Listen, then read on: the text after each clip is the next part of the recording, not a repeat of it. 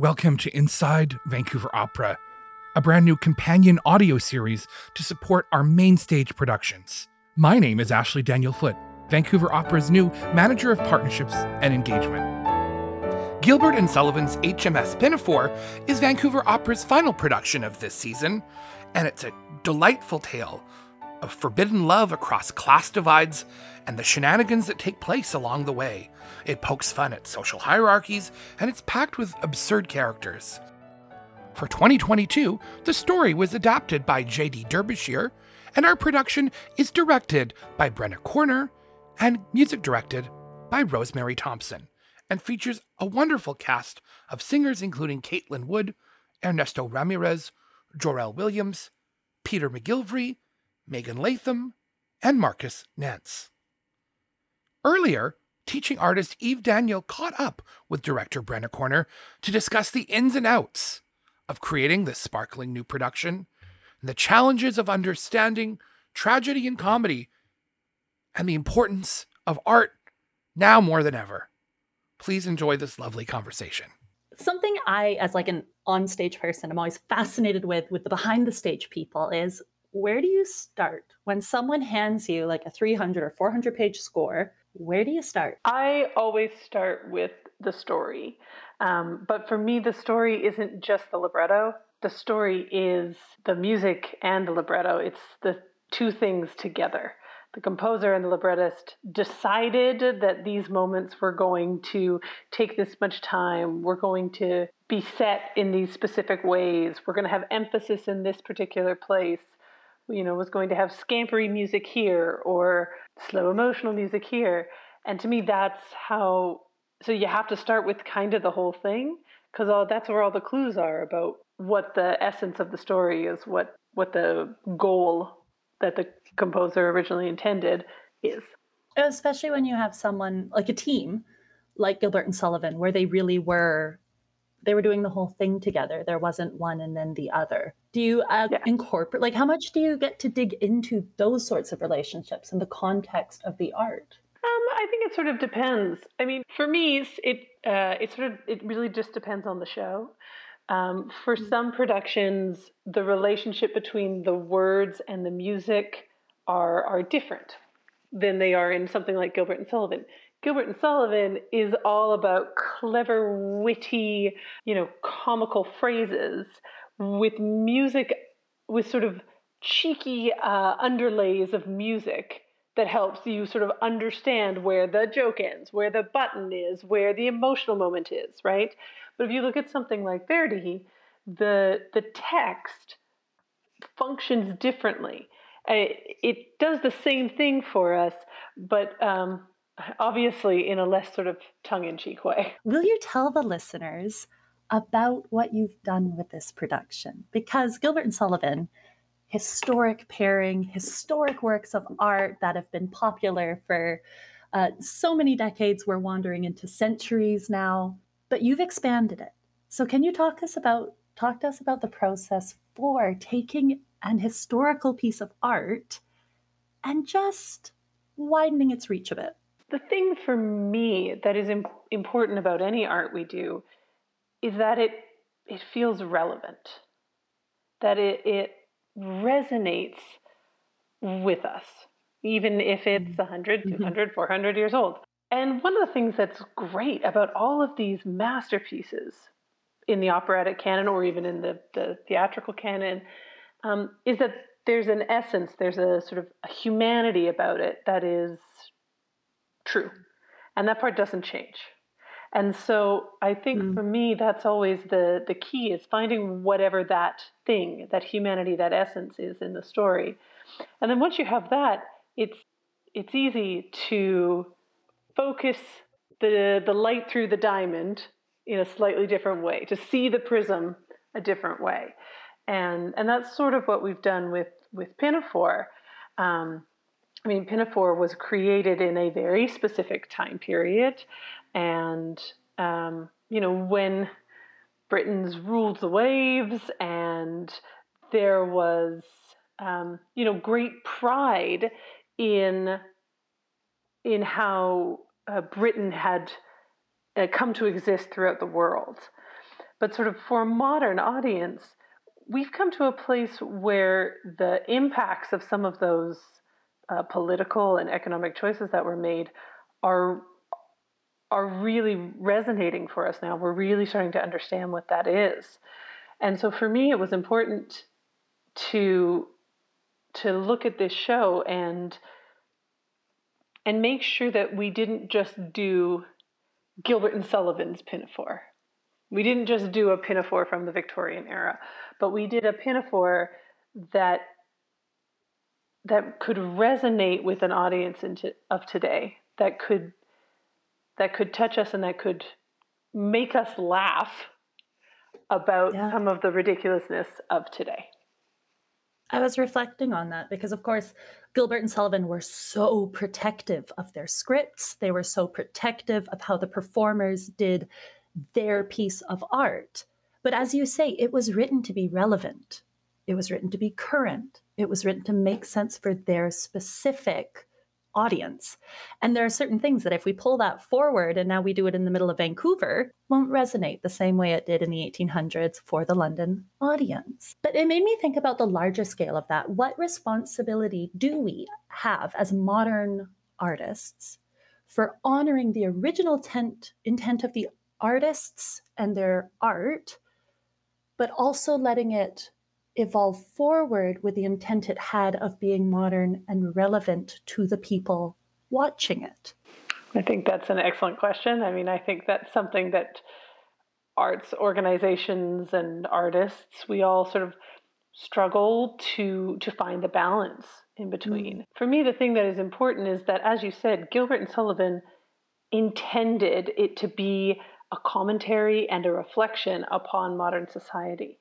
And I just can't believe that if Gilbert and Sullivan weren't around today, that they wouldn't have a slightly different outlook on it. I once heard someone say that if Mozart were around today, surely he would have composed for the electric guitar. Exactly. And I mean, I also think, you cannot tell me that if Wagner had been around when they were making giant movies, that he would not have written some version of Peter Jackson's The Ring trilogy that went on for 27,000 hours. I just, you know what I mean? These artists wrote in a time period and in the genres that were available to them with the tools that were available to them. Yeah. And so much has changed since then. And so I think one of our sort of duties as artists, and this is just me, but I think of myself not necessarily as a creative artist, but as an interpretive artist. My job is to interpret the works of other great people have created. And so my job as an interpretive artist is to keep their legacy alive. And that does not mean doing the same thing. That does not mean strict adherence to everything that's written on the page. Although, for some people, that is exactly what it means for them, and that's fine. But for me, it means finding what that core is, maintaining that core. Because to me, that core idea, that core musicality, that core story, that is actually the legacy that's left to us in these works. Yeah, we kind of find the thing that will make the Vancouver 2022 audience laugh as much as the London 1800s audience did. Whether it's the same joke or a new joke, something that gets the same joy and the same relevance. And as you say, it just keeps it a living art form if we interpret it and honor it and keep it moving with the times. So tell me about this specific show. You've done a wonderful thing, which is you've expanded some of the characters and the roles, which I find very exciting. I'm always looking for ways to honor. My big thing is honoring the role of women in history and the role of women in art.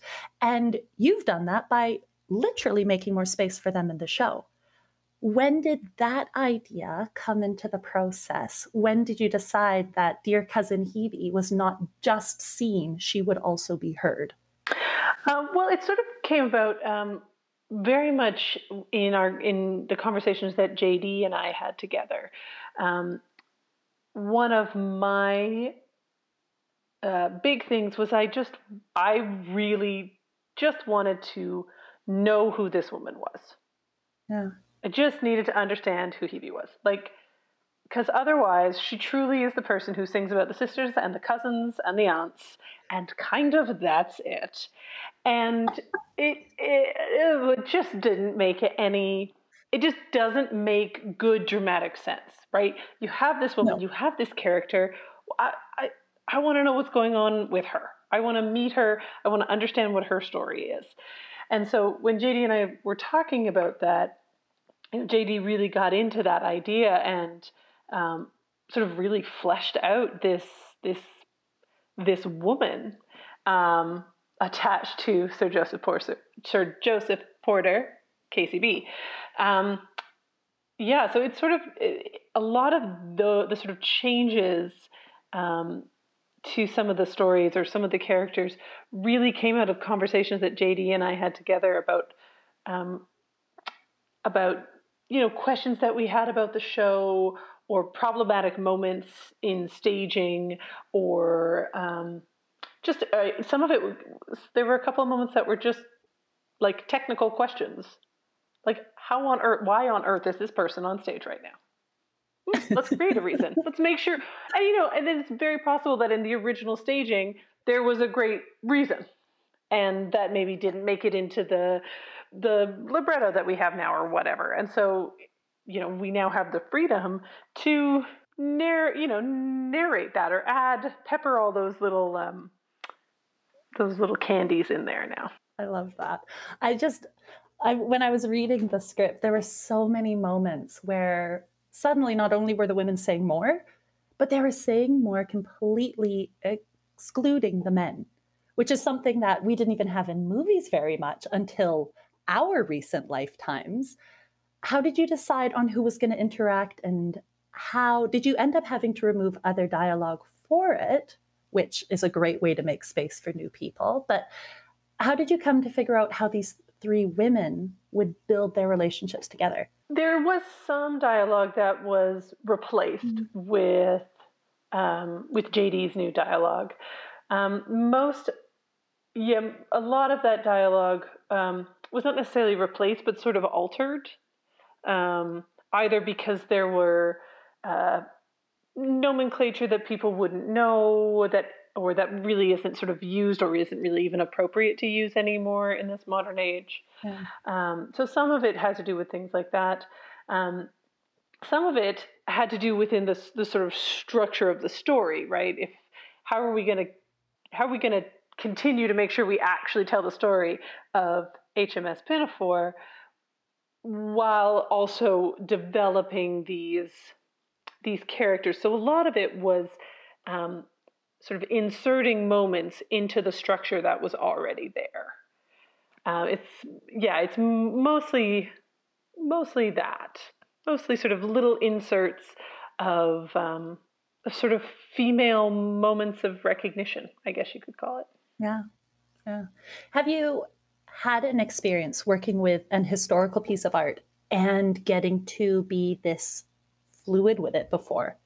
Oh, never this fluid with it before. Comedy is, there's sort of a level of fluidity that is required in comedy, and also that is kind of called for in GNS. There's always, anytime you do Carmen or a Mozart or anything like that, there are things there is some fluidity because nobody wants to sit through the full 4.5 hour version of Carmen with all the dialogue and or maybe some really hardcore people do, but most audience members aren't interested in that anymore. So there's always a little bit of fluidity in how you sort of curate the piece out of the sort of, when we make the cuts, we decide which parts of the dialogue we're going to keep to make sure we tell the story, meet all the characters. So there's always a little bit of that. But this is a new degree of that, I must admit. You mentioned Carmen, which you have done for Atlanta, and some of the other very famous operas like Don Giovanni for Seattle, La Boheme for Calgary. And all of these are not only famous, high up operatic art when we think of the great operatic pieces, they're all largely sung, and all of the dialogue is, or almost all of the dialogue and action is delivered through music. How does it inform or color your approach to the rehearsal room or developing the production before you meet any of your colleagues?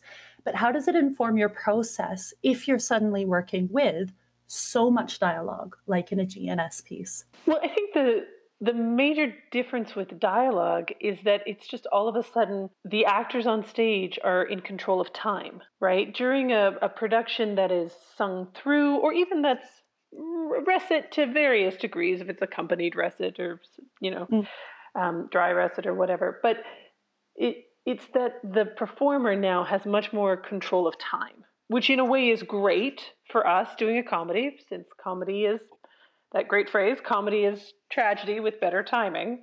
I personally believe that to be quite true. And I think, so I think the difference is that we can play with sort of creating the music of the dialogue. We play with pauses, we play with rhythm, all of that sort of stuff we end up developing and discovering. And the beautiful thing is that these performers, the performers are always so great. They come with a deep idea and sort of understanding, because what we do all day anyways is talk. Everyone talks, right? That's what we, one of the ways we communicate with each other. So I think there's a sort of ease into that sort of style of communication for many performers. And so what I try to do is just kind of hook into that. And then we play with the sort of musicality of it, the rhythm, the stops, the pauses, etc. There was a fabulous quote that I have in my memory, and I was trying so hard to track it down on the internet before you and I talked today. But I think it was Joan Sutherland who was saying, thank goodness for opera, because she doesn't have to decide when to speak. The music tells her, and that responsibility is off her shoulders. And I have to admit, as someone who predominantly sings, the idea of being in charge of my own timing is quite daunting. But as you say, it gives us so much room to play. It gives us room, particularly in the rehearsal room. And on stage too, but it gives us time to develop the moment, to find the comedy, to mine for different moments that you can do during a musical moment. But in the musical moments, the composers have dictated what that moment is. There's subtext, there's starry music, there's the moment where he gets bonked on the head. It's all generally quite clear in the score what's supposed to happen. And all of a sudden you lose that. So then all of a sudden the onus comes on to the performers and onto our sort of a different style of storytelling. And it just opens up a little bit of space, I think, for play. Do you find that when you're working with your casts, do you find that that's a different dynamic that you have to build into the room? Because I know some of your singers are predominantly opera singers. Is that playfulness and that confidence with spoken text something that you have to address quite early on? Or do you find, as you say, that because speaking is so natural to almost all humans, speaking is so natural that it lends itself quite well to doing the dialogue moments in what is an operetta or a largely sung piece of art? In general, I would say yes. I mean, of course, it changes if you're not doing it if you're doing the dialogue in Carmen and French is not a language you're actually comfortable speaking in, then that's something you want to address quite early on, because there's many levels. There's just many levels, things involved in being in the moment as a performer and telling that story. But in general, I think it's always one of my goals in the rehearsal room is to create a space where the performers can play and where everyone can kind of, for lack of a better word, mess up and it's okay. So that I once had an acting teacher talk about the fact that it's called a play. So why aren't you playing? Why aren't you having fun? And I've never forgot that. I mean, honest to goodness, we were in this acting class, and for 2 weeks, all we did was play like silly childhood games for each other. Yeah. But what was fascinating was when people were playing, that's when they were exciting. That's when they were watchable. And it is called up play. So we must play. And that's, to me, that's when the story comes alive. That's when the characters come alive. And inherently and inevitably, that is when the music meshes with the story and becomes exactly as it was originally intended.